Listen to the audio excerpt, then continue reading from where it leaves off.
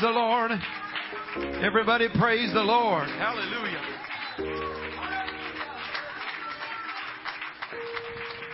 Hallelujah. Amen. Psalms chapter 103. I'm going to be reading beginning of verse 2. Psalms chapter 103 and then Malachi chapter number 3 verse 10. Beginning in Psalms chapter 103 verse 2, it says, "Bless the Lord, O my soul, and forget not all His benefits." The Bible says we should not forget the benefits of the Lord. How many believe that's good advice from the Word of God? Verse 3, it just starts to list some of them. "Who forgiveth all thine iniquities, who healeth all thy diseases." I just want you to remember the benefits of living for God. "Who redeemeth thy life from destruction, who crowneth thee with loving kindness and tender mercies, who satisfieth my mouth with good things, so that my youth is renewed like the eagles. The Lord executeth righteousness and judgment for all that are oppressed. He made known His ways unto Moses, His acts unto the children of Israel. The Lord is merciful and gracious, slow to anger." Everybody said, "Thank God." "And plenteous in mercy." Everybody say, "Double thank God." "He will not always chide, neither He will keep His anger forever. He hath not dealt with us after our sins, nor rewarded us according to our iniquities. For as high as the heaven is high above the earth, so great is His mercy toward them that fear Him." God's mercy is great.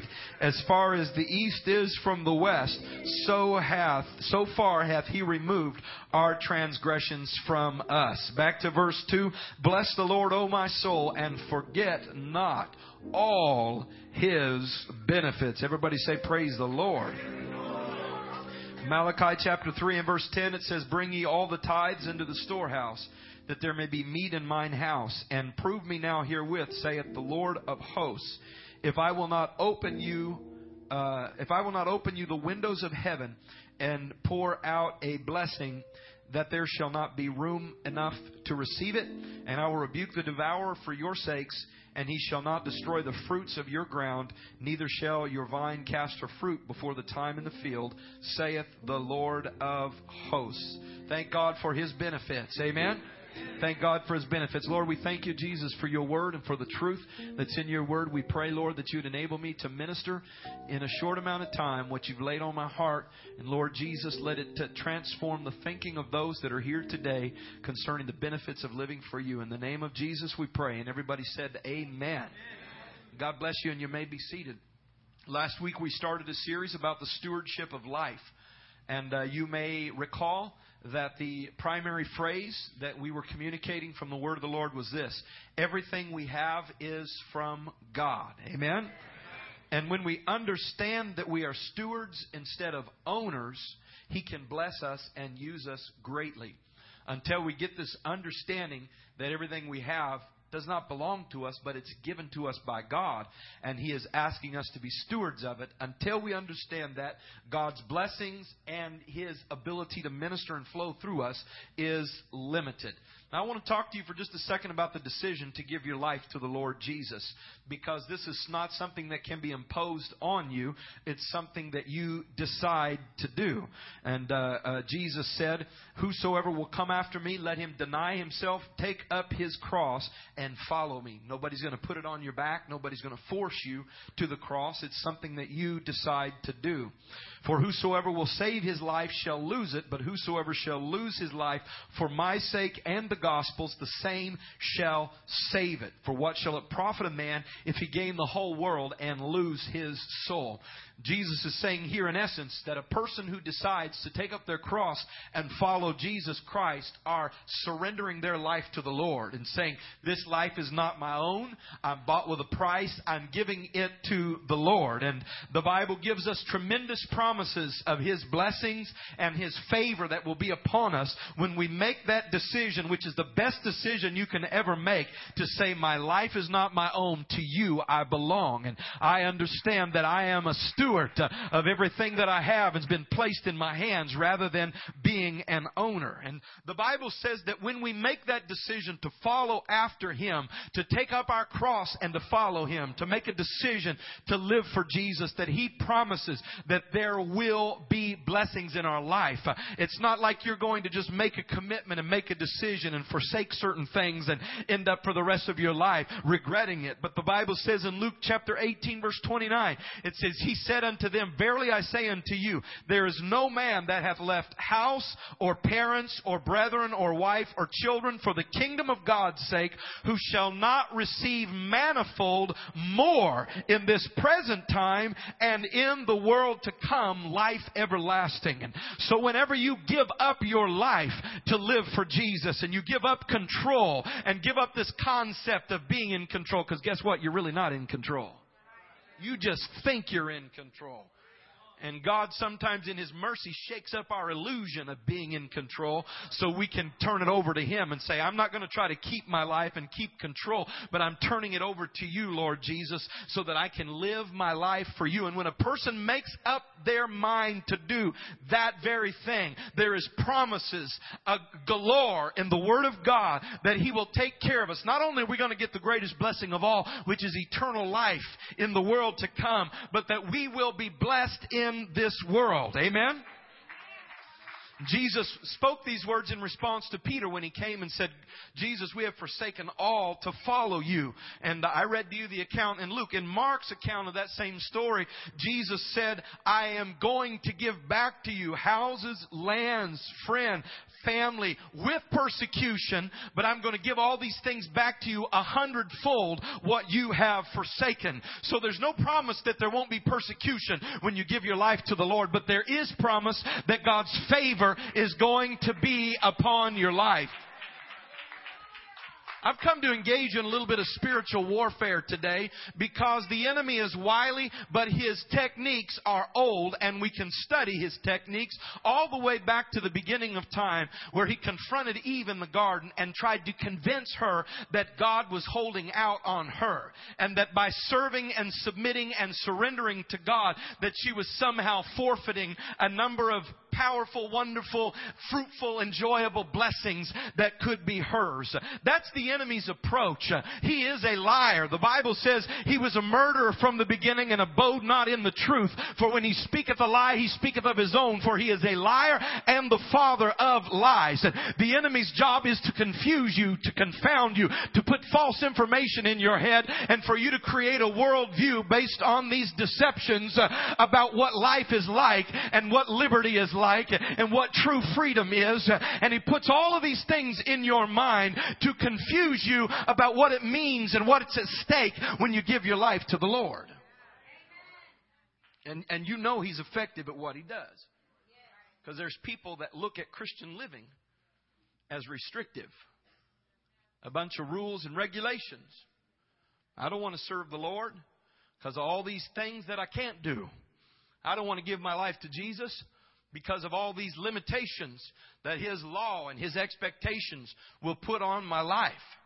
You know, I don't want to serve the Lord because then there's certain places that I'm not supposed to go, and certain things that I'm not supposed to do, and ways that I'm not supposed to conduct myself, and ways that I'm not supposed to act, and I can't conduct myself that way, and I have to live this certain way, and all these limitations and restrictions. And just like the serpent in the garden said, look, hath God said you shall not eat of all the trees? He was trying to get Eve to forget all the benefits and focus on the fact that God said this is off limits right here. Amen. That's the enemy's approach to this very day. To cause us to forget all the blessings and the favor and the anointing and all the good things that God pours into our life when we pursue after Him. Amen? When we go after Him. And cause us to try to focus on the things that God has said, thou shalt not, or else you will die. Amen?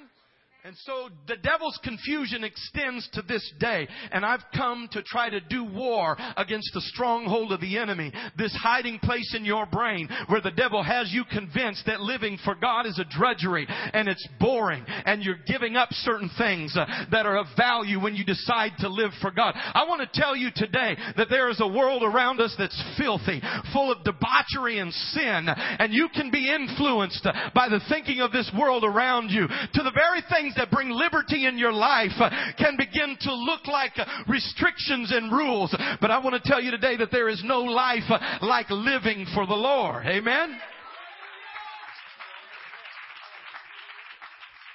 We've been promised blessings in this life, and we've been promised eternal life. We must remember the benefits of living for God. God is good to us, and it's a good life living for Jesus. We have the promise of eternal life. That enough right there is enough. But we also have a reason to live. We have a purpose for waking up in the morning. Amen. My wife and I were visiting last night and just talking about, hey, can you imagine what life would be like if we weren't living for God? What would we be doing right now? Well, let's go watch another TV show, I guess. Let's go hang around and enjoy some more leisure. Let's get another job. Let's try to get some more stuff.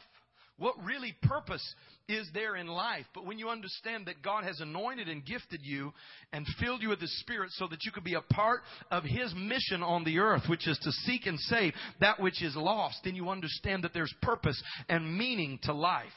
Psalms chapter 84 and verse 10 says, "For a day in my courts is better than 1,000. I had rather be a doorkeeper in the house of the Lord than to dwell in the tents of wickedness." That's why David said in Psalms chapter 122, "I was glad when they said unto me, let us go into the house of the Lord." David was a king. He was the most powerful man probably in all the world at this time. But he said, I'd rather just get in the courts. That's not even into the holy place, but that's in the courtyard of the presence, just waiting for Him. I'd rather just be in the waiting room of God's presence than to dwell in the midst of the tents of the wicked. Amen. Hallelujah. Better is one day in your courts. I was glad when they said unto me, let us go into the house of the Lord. Amen. In Lamentation it says, God's compassions are new every morning. His compassion doesn't wear out. Proverbs 10:22. I'm just throwing a few things out here because I don't want you to forget His benefits. The blessing of the Lord, it maketh rich, and He addeth no sorrow with it. God's recipe for blessings, it enriches your life. Amen. The devil's recipe for quote unquote blessings or pleasures is a recipe that brings pleasure for a season. But he adds in a pinch of sorrow or a scoop of sorrow into the recipe. And it bringeth pleasure for a time, but then it brings much sorrow. But the blessings of the Lord maketh rich and addeth no sorrow with it. Amen. It's a good life living for the Lord. Amen. It's a good life living for the Lord. And the devil is a liar. I don't want to live for God. I can't go to Vegas and gamble my money and lay around on the street drunk, half naked. I don't want to live for God because I can't have sex with everything that moves around. I don't want to live for God because I'm going to have these restrictions and these limitations in my life.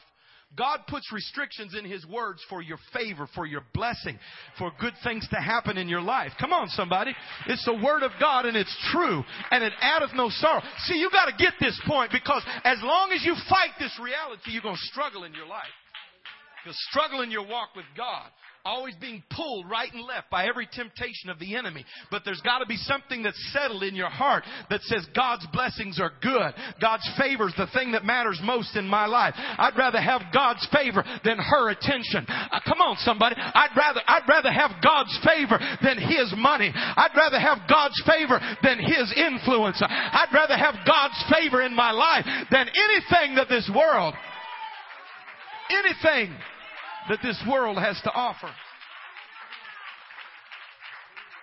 Romans 14:17 said, for the kingdom of God is not meat and drink.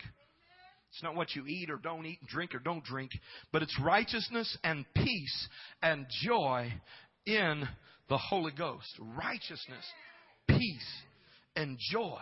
Righteousness, peace, and joy. One of them has to do with your will or your conduct. That's righteousness.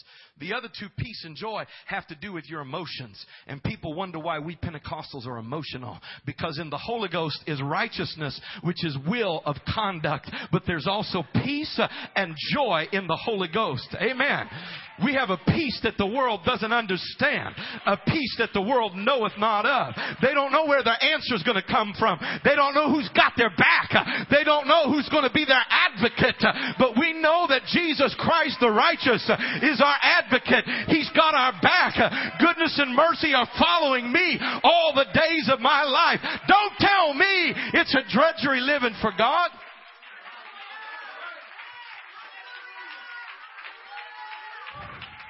Don't try to convince me it's a great big sacrifice to say I'm going to live for God. I'm going to please God.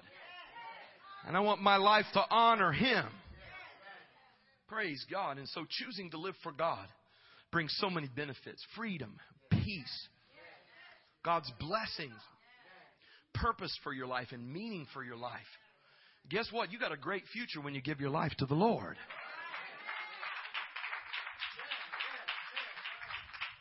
Because taking up your cross may bring persecution, but it's got a great benefit package. Amen. Eternal life that none of us deserve. I want to remind you, you don't deserve eternal life. I don't know where in the world this idea has come from that everybody deserves to live forever in paradise, regardless of how they live or what they believe.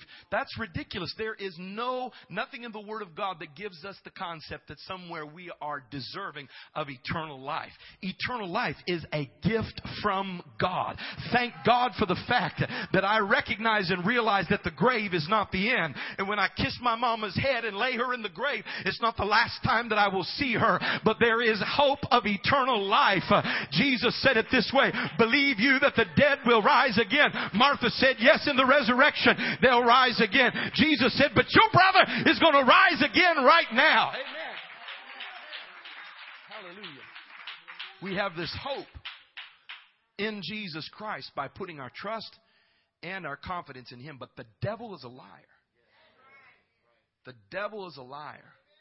His effort is to get our attention off of the benefits and to focus on those few destructive habits, conducts, that are prohibited from God, that will bring sorrow into our life and bondage into our life. The favor of God is worth more than the favor of a millionaire. When God's favor is on your life, it's worth more than the favor of a business owner or your boss. It's worth more than the favor of a powerful politician. It's worth more than the favor of anybody on this planet. The favor of God on your life. And I'm going to tell you right now, there is nothing I crave more in my life than the favor of God. Amen. And so we got to get this in my spirit. If my passion for the favor of God causes me to lose friends, so be it. I didn't need those friends. And if my appetite and passion for the favor of God causes me to lose prestige among certain groups of people, it doesn't matter to me. Because the favor of God outweighs anybody else's favor immediately. Put it on the scale. Put it on God's scale. Put it on the real scale of life. The favor of the wealthy, the favor of the prestigious, the favor of the powerful. Put it on one side, but the favor of God on the other side, boom. The scale slams down because the favor of God is the thing you need in your life. Amen. Because the favor of man can only reach so far. But there is no extension of your circumstance that puts you beyond the reach of God's favor when God's favor is on your life. Come on. Hallelujah. I'm telling you, the devil is a liar. The devil is a liar. He'll leave you washed up and wrung out and frustrated and disgusted with yourself. But when you give your life to the Lord, He'll take something that was on a pathway to destruction, turn something beautiful out of it. Take something useless and wrecked and make something useful out of it. Amen. That's what the Lord Jesus Christ, He likes taking things that other people say is a lost cause. It's an impossible situation. God says, here, give it to me. Let me take it in my hands. Let me put it on my potter's wheel. Let me start over from the beginning again. Hallelujah. I wonder if there's some people in the house today that your life was a wreck. Your marriage was a wreck. Your life was on the pathway to hell. But God said, let me stop you where you are.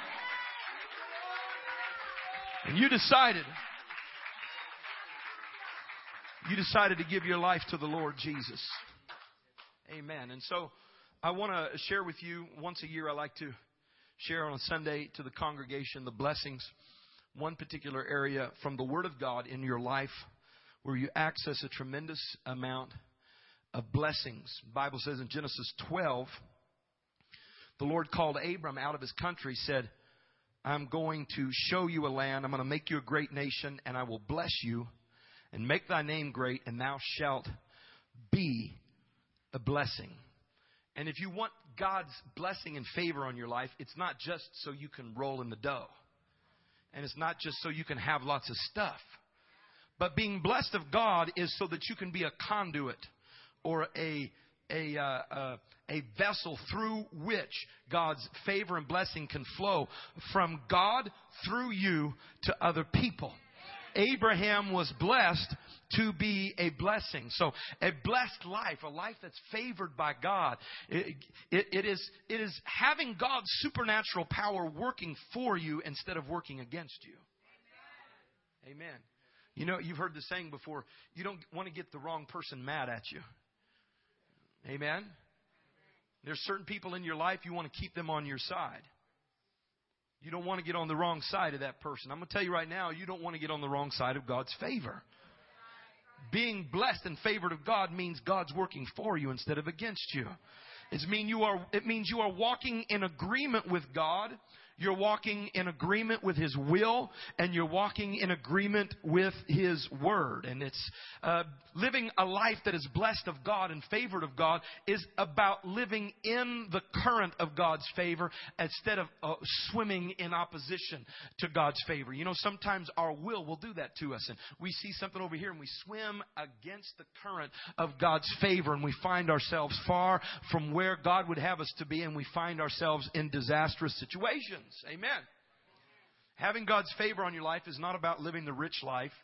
And it's not about having a life that's completely free from problems. And it's not about living a life where you'll never experience sickness. But it is about having God's favor on your life.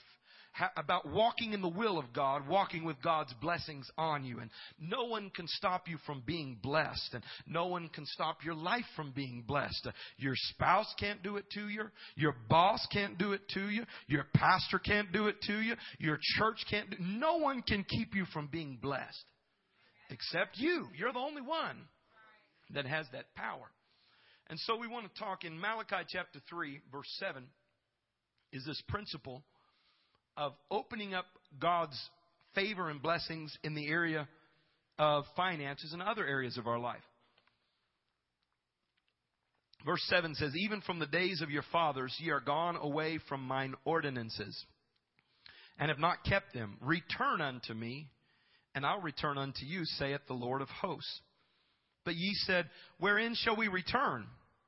Verse 8, will a man rob God? Yet ye have robbed me. But ye say, wherein have we robbed thee? In tithes and offerings. Ye are cursed with a curse, for ye have robbed me, even this whole nation.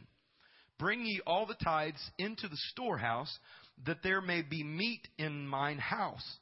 And prove me now herewith, saith the Lord of hosts, if I will not open you the windows of heaven and pour you out a blessing, that there shall not be room enough to receive it.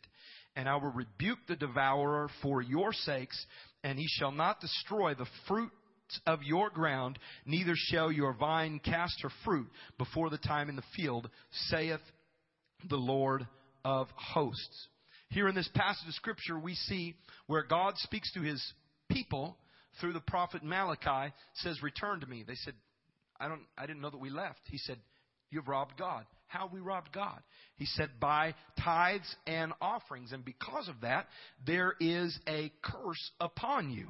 But you can reverse the curse and turn it into a blessing by bringing the full tithe into the storehouse so that there may be meat in the house of the Lord. And then God says, test me or prove me in this situation. So the Bible talks much about our finances and our resources. In fact, the Bible says you can't serve both God and money. Amen. So the two gods of this world, the two gods that are basically in opposition to each other, is not God and Satan. It's God and money. And so you don't choose, well, am I going to serve God or am I going to serve Satan? And it'd be hard to find anybody that would admit to serving Satan.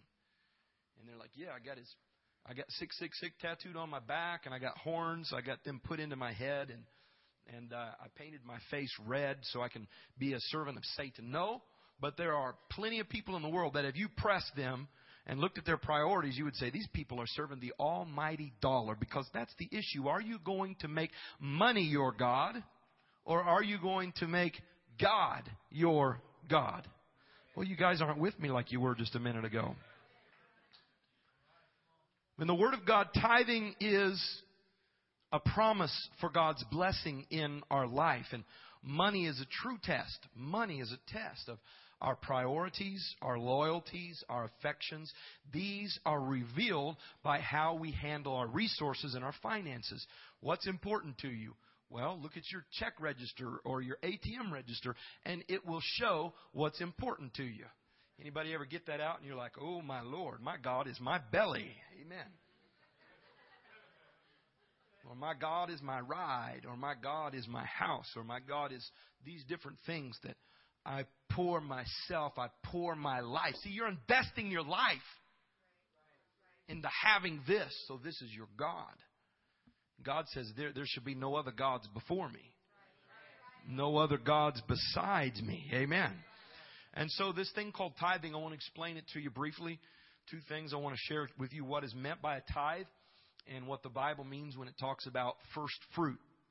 Leviticus chapter 27 verse 30 says this: and all the tithe of the land, whether of the seed of the land or the fruit of the tree, is the Lord's. It is holy to the Lord. The word tithe it's kind of an archaic English word in our King James Version that has kind of become a pop culture term only because of church culture. But the word tithe simply means tenth. If we were to translate it into our contemporary language, it says the tenth of the land, or 1/10 of the land, whether it's the seed of the land or the fruit of the tree, is the Lord's. Listen to that now. Think about it. All the increase, 1/10 is the Lord's. It is holy to the Lord. So tithe is an ancient word that means tenth. The tenth of everything that I produce, the tenth of everything that God blesses me with and gives to me, is the Lord. See, I'm telling you this today because this is the key or the pathway to God's favor and blessing in your life in the area of finances. Amen?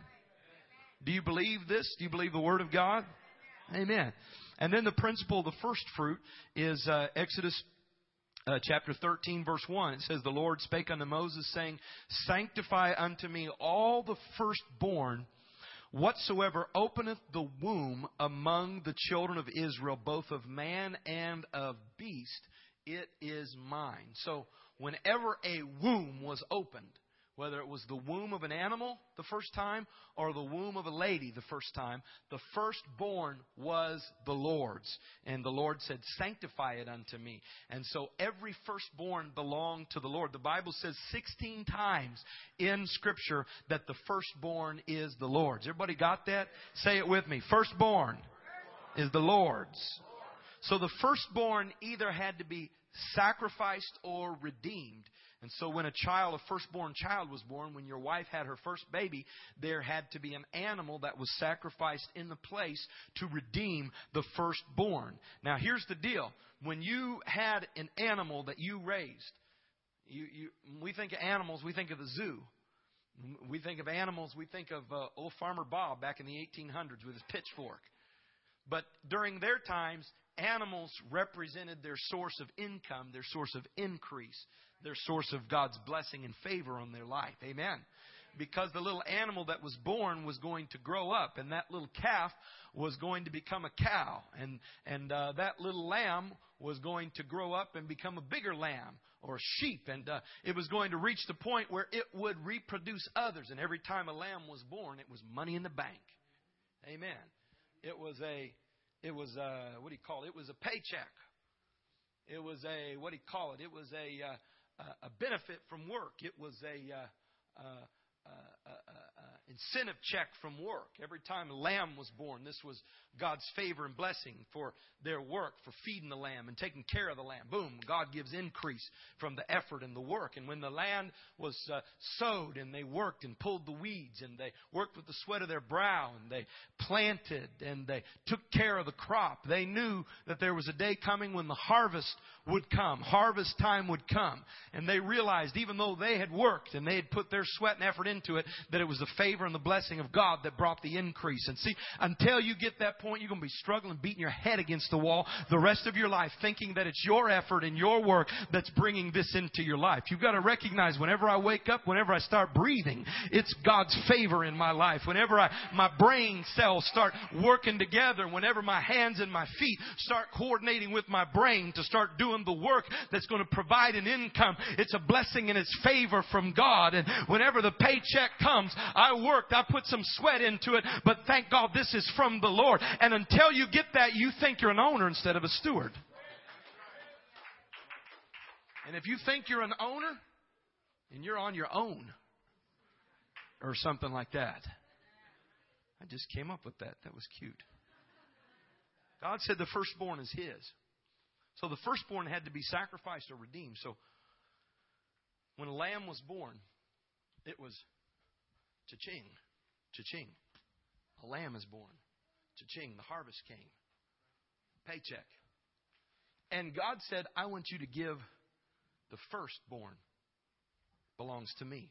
Now here's the interesting part. There was no guarantee that that lamb would ever have another lamb. That lamb might have 7, 8, 10 offspring. But that might be the only one. Notice God didn't say, when your lamb has lamb number 10, or when your cow has calf number 10, so you got 9 healthy, here comes 10, I want you to give that one to me. He says, give me the first fruits. The first that comes through the womb.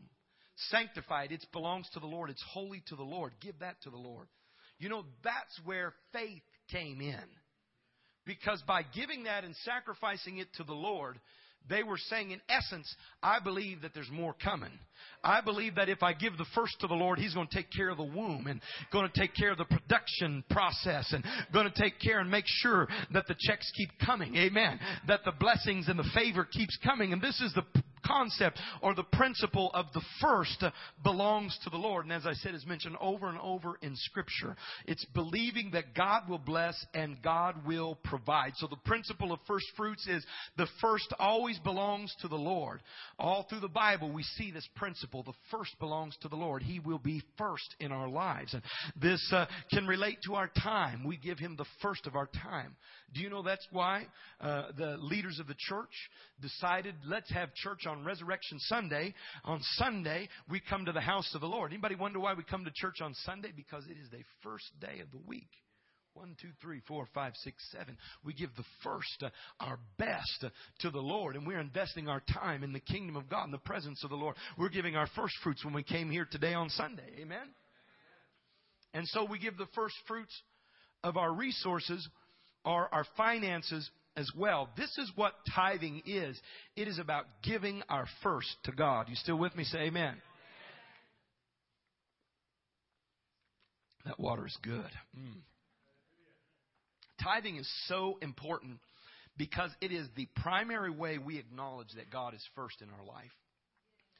It is also the primary way that we acknowledge that we are stewards instead of owners.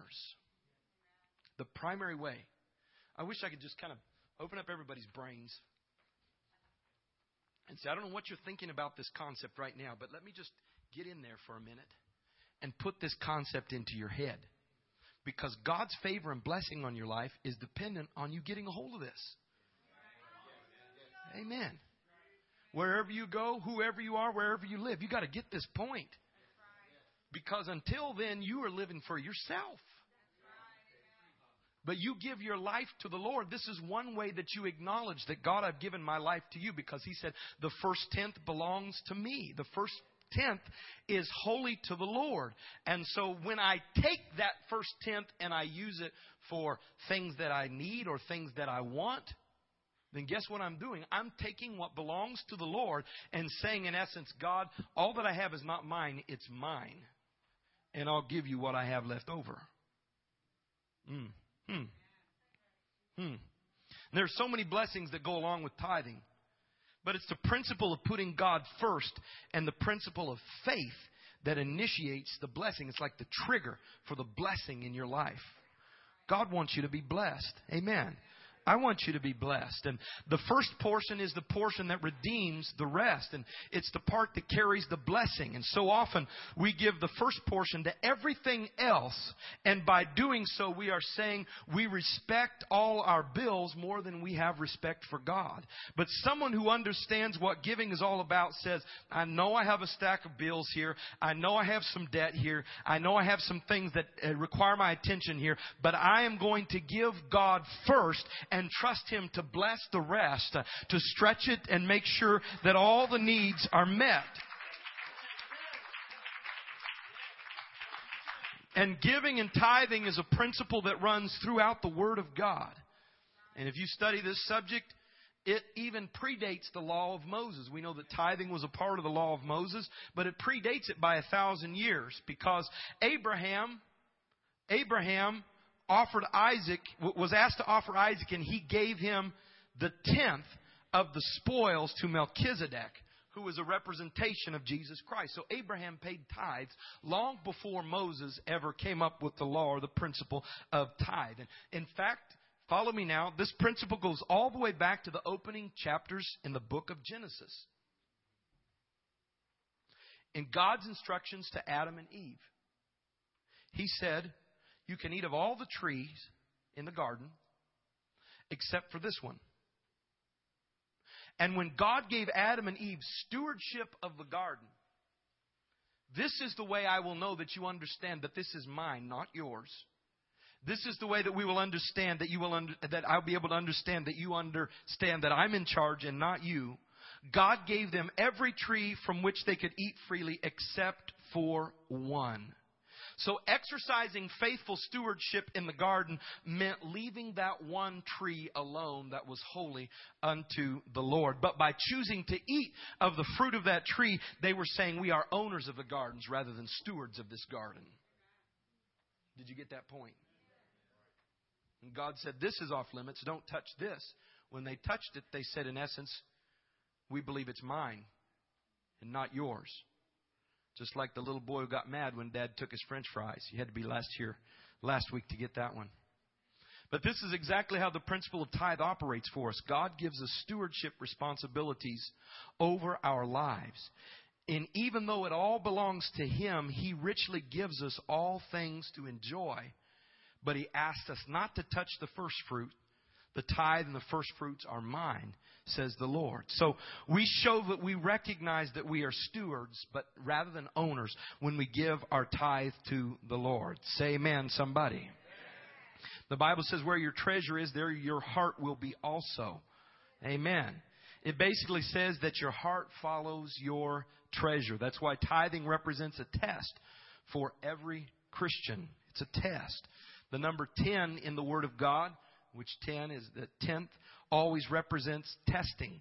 And when we give the 10th part, the number 10 represents testing. There were 10 plagues in Egypt to test Pharaoh.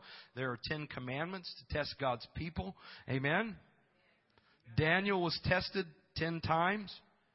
Jacob's wages were changed 10 times by Laban to test him. So all of these things are representatives of the fact that tithing is a test. And God said even Himself, bring the tithe into the storehouse that there may be food in my house. Test me in this. Try me in this, saith God, and see if I will not throw open the floodgates of heaven and pour out so much blessing that you will not have room enough for it. Amen.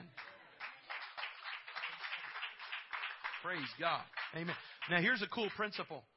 I don't believe God's wasteful. So that means if my cup is only so big and He's opening up the windows of heaven to pour out blessings that I don't have room to contain, He's not going to cause it to spill all over the floor, spill all over everything. But I believe that being faithful in this area of your life, God's blessing comes to you, but God's blessing also passes on to the next generation. Amen. I believe I'm blessed today because my parents were tithers. I believe I'm blessed today because my mom and dad were faithful in their tithes and offerings. Now, I had to make a choice of how I was going to live my life, but God's not going to cause those blessings to spill all over. They can go down to the next generation. And I have Bible for that because the Bible says that Levi paid tithes in Abraham's loins when Abraham paid tithes to Melchizedek. Did you know that? That was several generations prior. I think it was 3 or 4 generations before, because you have Abraham, Isaac, Jacob, and Jacob's son was Levi. The Bible said Levi, 3 generations prior.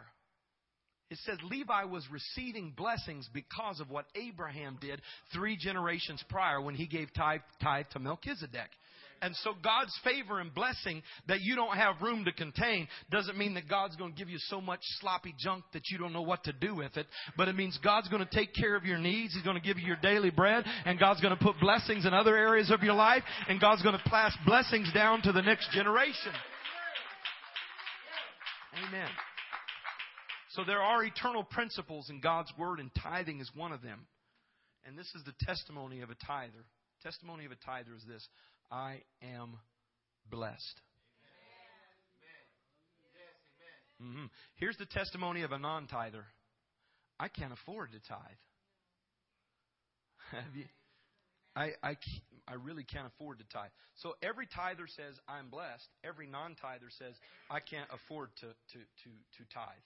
So I think maybe you need to do a little math or a little figuring or a little just kind of figuring things out here. My father pastored for 35 years, and he told me he never one time was asked to provide financial assistance to a person who is a consistent tither.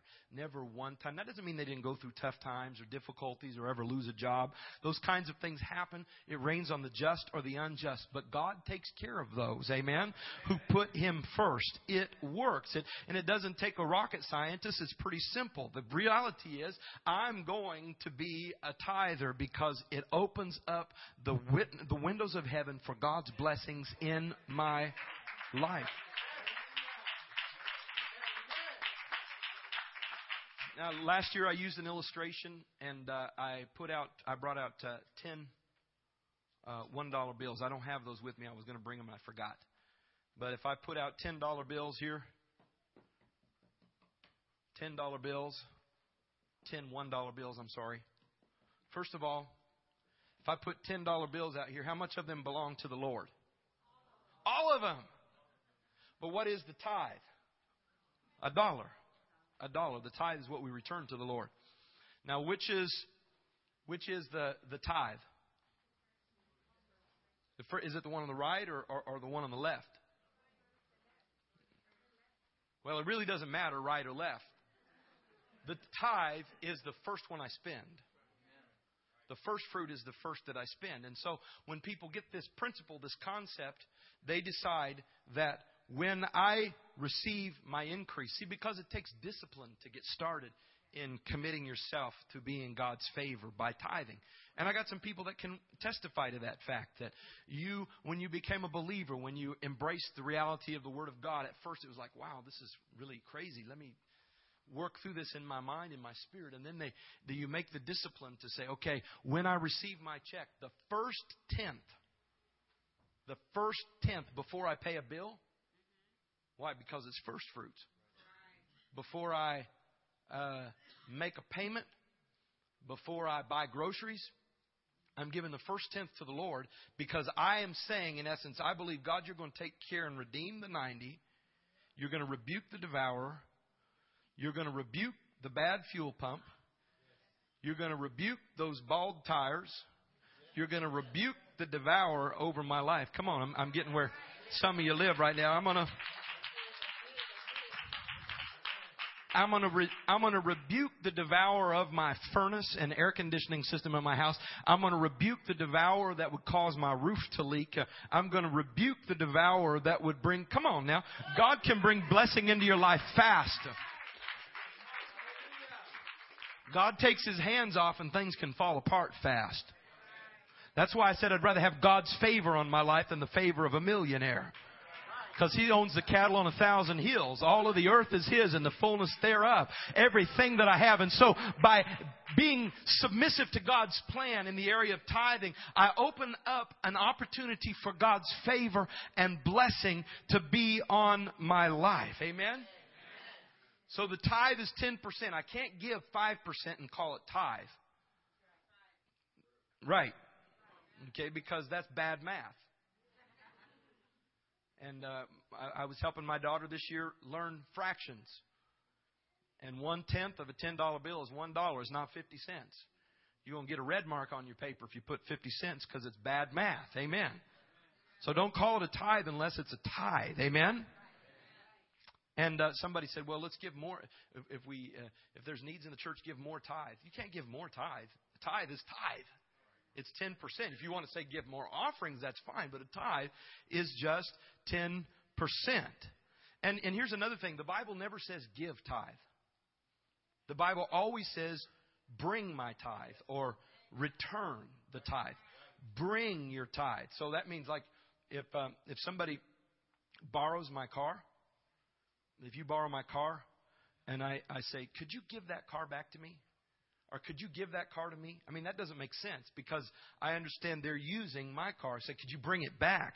So that's why the Bible says, bring your tithe into the storehouse. Offerings are things that are given or offered. But tithes are brought or returned to the storehouse. Amen? So a suggestion is, don't call it tithe unless it's 10% of your increase.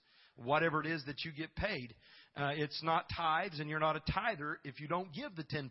Everybody got that? Got it. Everybody say, got it. Amen. So if you mark it tithe on your envelope, make sure that it's 10%. If you say, well, I don't believe in tithes, I'm not a tither, well, just call it an offering and do whatever you want to do then. That's what you're going to do anyway. Amen. Amen.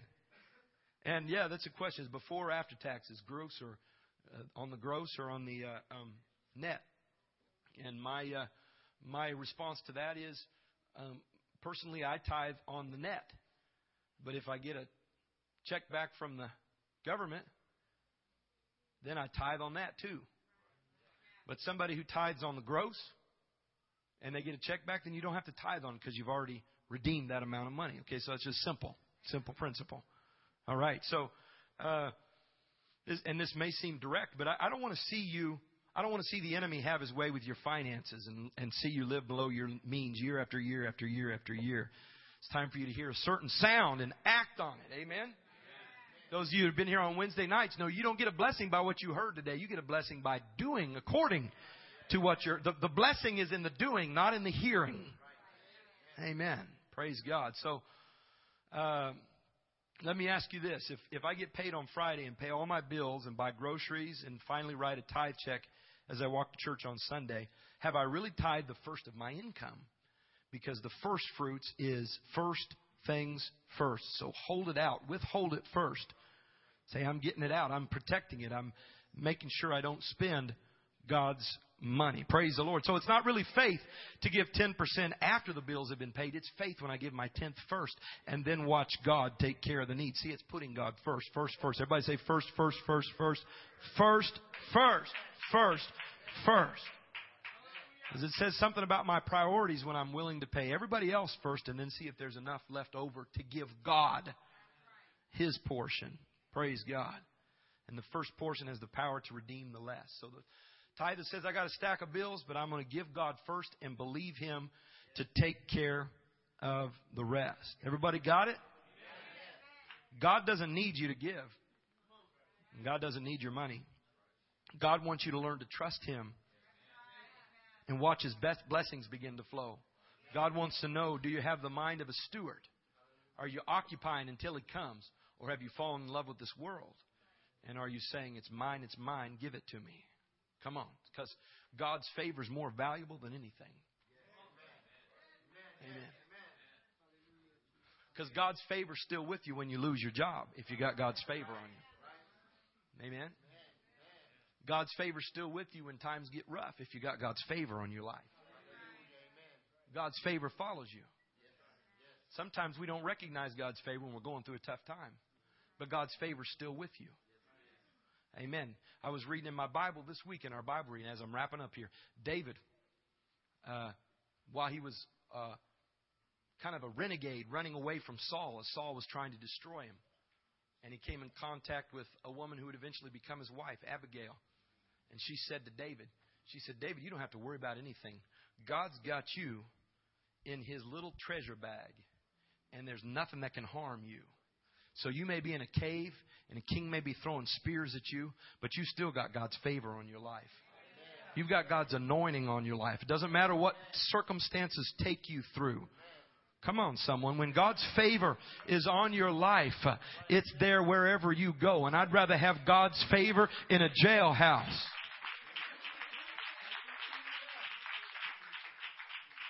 Come on, Jacob had God's favor in his life. Joseph had God's favor in his life. God's favor was still there when he was in a pit. Come on. So you go through some circumstances and the devil will try to convince you that God's favor is not there, but God's favor is still on your life. God's favor was still on Joseph's life when he sat in the prison cell. God's favor has no limits.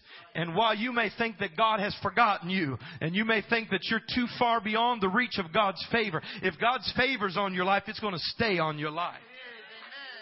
I'd rather go through a trial with God's favor on my life than skip the trial without God's favor. I want God's favor on my life because God's favor sometimes can be repositioning me through the trial.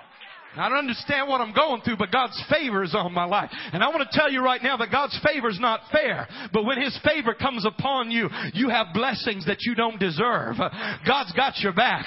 God's looking out for you. Amen. I want the favor and the blessing of God on my life. Let's stand together right now. Hallelujah. Hallelujah, Jesus. Hallelujah, Lord. Hallelujah. Hallelujah. Hallelujah. Let's thank Him for just a minute right now. Come on, somebody. Thank the Lord.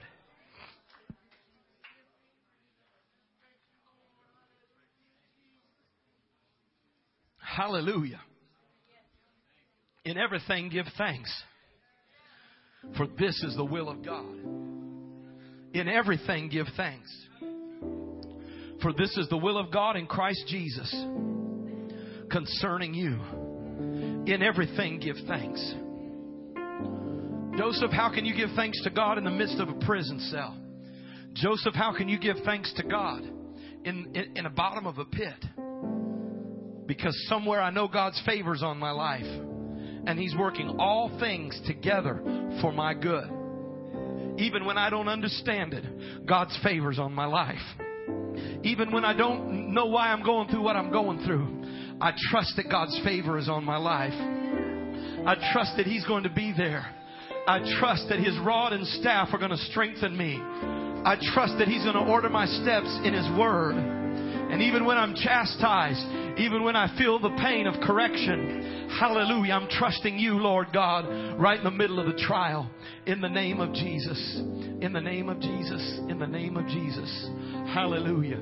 If there's anybody in this place today, and you're saying right now in your spirit, preacher, I may not understand what's all involved in getting God's favor on my life. Maybe you're a new Christian, or maybe you're an unbeliever. Maybe you're just starting to explore the truth. But there's something in your spirit that says, although I don't understand everything, there's one thing I do know. I want God's favor on my family. I want God's favor on my life. I want God's favor on my finances. I want God's favor on my future. I want His favor upon me. If that's you, as we begin to worship the Lord right here, I want to invite you to come up for just a moment and make this prayer of commitment to the Lord. As I want to give my life to you. I want to be a steward and not an owner. I want to live for you, Jesus. I want my life, Lord God, to be put in your hands. It's not my own. I've been bought with a price. In my life, Jesus, I want to be yours. If that's the way you feel, without any big pull, without any big emotionalism, I want you to make your way up to the front here right now and say, Lord, my life's not my own. To you I belong. I give myself away. Giving my best to you, Lord. All that I have, I won't withhold. Giving my best to you, Lord. All of my heart, and all of my soul, giving my best to you, Lord. All that I have, I won't withhold. Giving my best to you, Lord. All of my heart, all of my soul. When I think of the love you've shown to me, the time you've waited so patiently, my heart is filled with such love for you. I know the best thing for me to do. Now I come to you, Lord, to answer your call. I'm not holding back, but I'm giving my all. Now I'm giving my best to you, Lord. All that I have, I won't withhold. Giving my best to you, Lord. All of my heart and all of my soul. Hallelujah. Bow your heads. I want to say a prayer. Lord Jesus, I pray for every household represented here, for every individual, dear God. They've stepped forward to communicate with their body language, with their step of faith, that they desire your favor on their family. They desire your favor on their life. And Jesus, I pray, Lord God, for your anointing to be upon them. Jesus, as we learn to submit to you and we grow in our understanding of obedience to your word, let your favor be evermore upon us. Jesus, I pray that you'd be merciful and patient with us, recognizing our frailties and weaknesses in the past. Let us take this step of faith, Lord Jesus, today, to be obedient to you in various areas of our life, to surrender ourselves to you, Jesus, and recognize that by putting our lives in your hands and by surrendering ourselves to you, Jesus, we opt into your benefit package of all your blessings and your favor. Hallelujah, Jesus. Thank you for the cross. Thank you for the blood that was shed, Lord Jesus, for our salvation. And I pray that each one of us, Lord God, as we mature and grow spiritually towards sanctification, towards being in the image of Christ Jesus, let the prompting, Lord God, be out of love.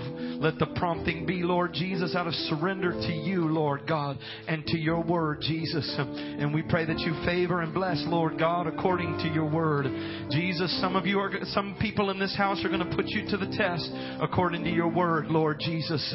I pray that you would give them, Lord Jesus, the discernment to recognize as you begin to open up the blessings of heaven in their life, Lord Jesus. We thank you, Lord God. We thank you, Jesus, for your favor and your blessing. We thank you that your compassion is new every day, and you've been so good to us, Lord Jesus. Let your word find a resting place and a lodging place in a heart today, Lord Jesus. And let us surrender ourselves to you so that your favor would be on our lives. Thank you for your favor. Now let's lift our hands and thank Him for the favor of the Lord. Thank God for His favor.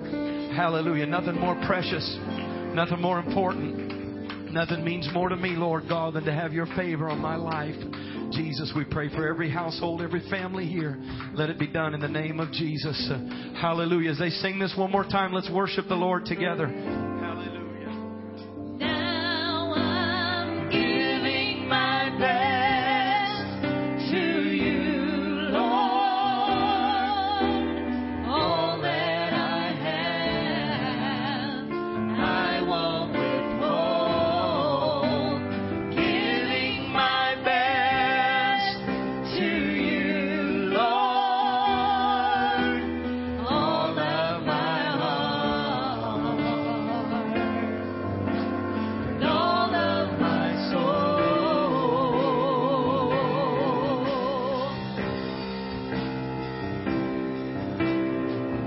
You are the one who gave your life for me.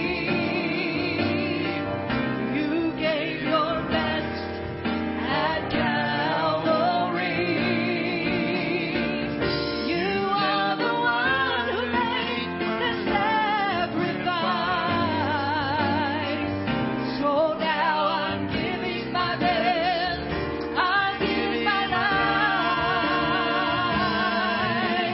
No, I'm giving my best to you, Lord. All that I have, I won't withhold. I'm giving my best to you, Lord. All that I have, all of my soul. Hallelujah. Amen. Let's put our hands together and thank God for His word. Thank God for His favor. Thank God for His blessings. Hallelujah. Hallelujah. Amen. God bless you. And I want to challenge you that if you are wanting to be a better steward of what you have with your finances, because one thing I want to just address is that some people think, well, if I pay my tithes, then I can take the 90% and just do whatever I want with it, and God has to bless it.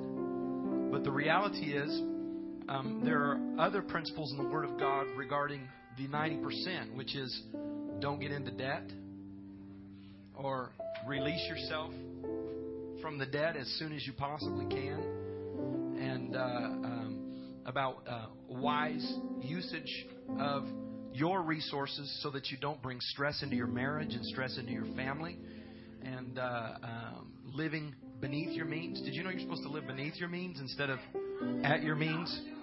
But the majority of the world lives at their means, or the United States live at their means and have absolutely nothing in savings. So if you're interested in some practical steps of kind of with accountability with your brothers and sisters in Christ, of doing better with your finances, then the class today, Super Savings, the 7 Baby Steps, is a great, great class. And that's at 5:30 here at Life Church. Do your best to be on time. We're going to start right away and have a great time. And just want to invite you out for that. You can come to check it out today if you haven't really decided what you're going to do. Come check it out. Then you can decide whether you want to be a part of the class or not. God bless each and every one of you. We're so glad to have some of Ruth's family visiting with us for the first time. God bless you. And also Bill's brother is here with us visiting. And there may be some others visiting with us today. God bless each and every one of you. You're dismissed in the name of the Lord. Share the love of Jesus with one another.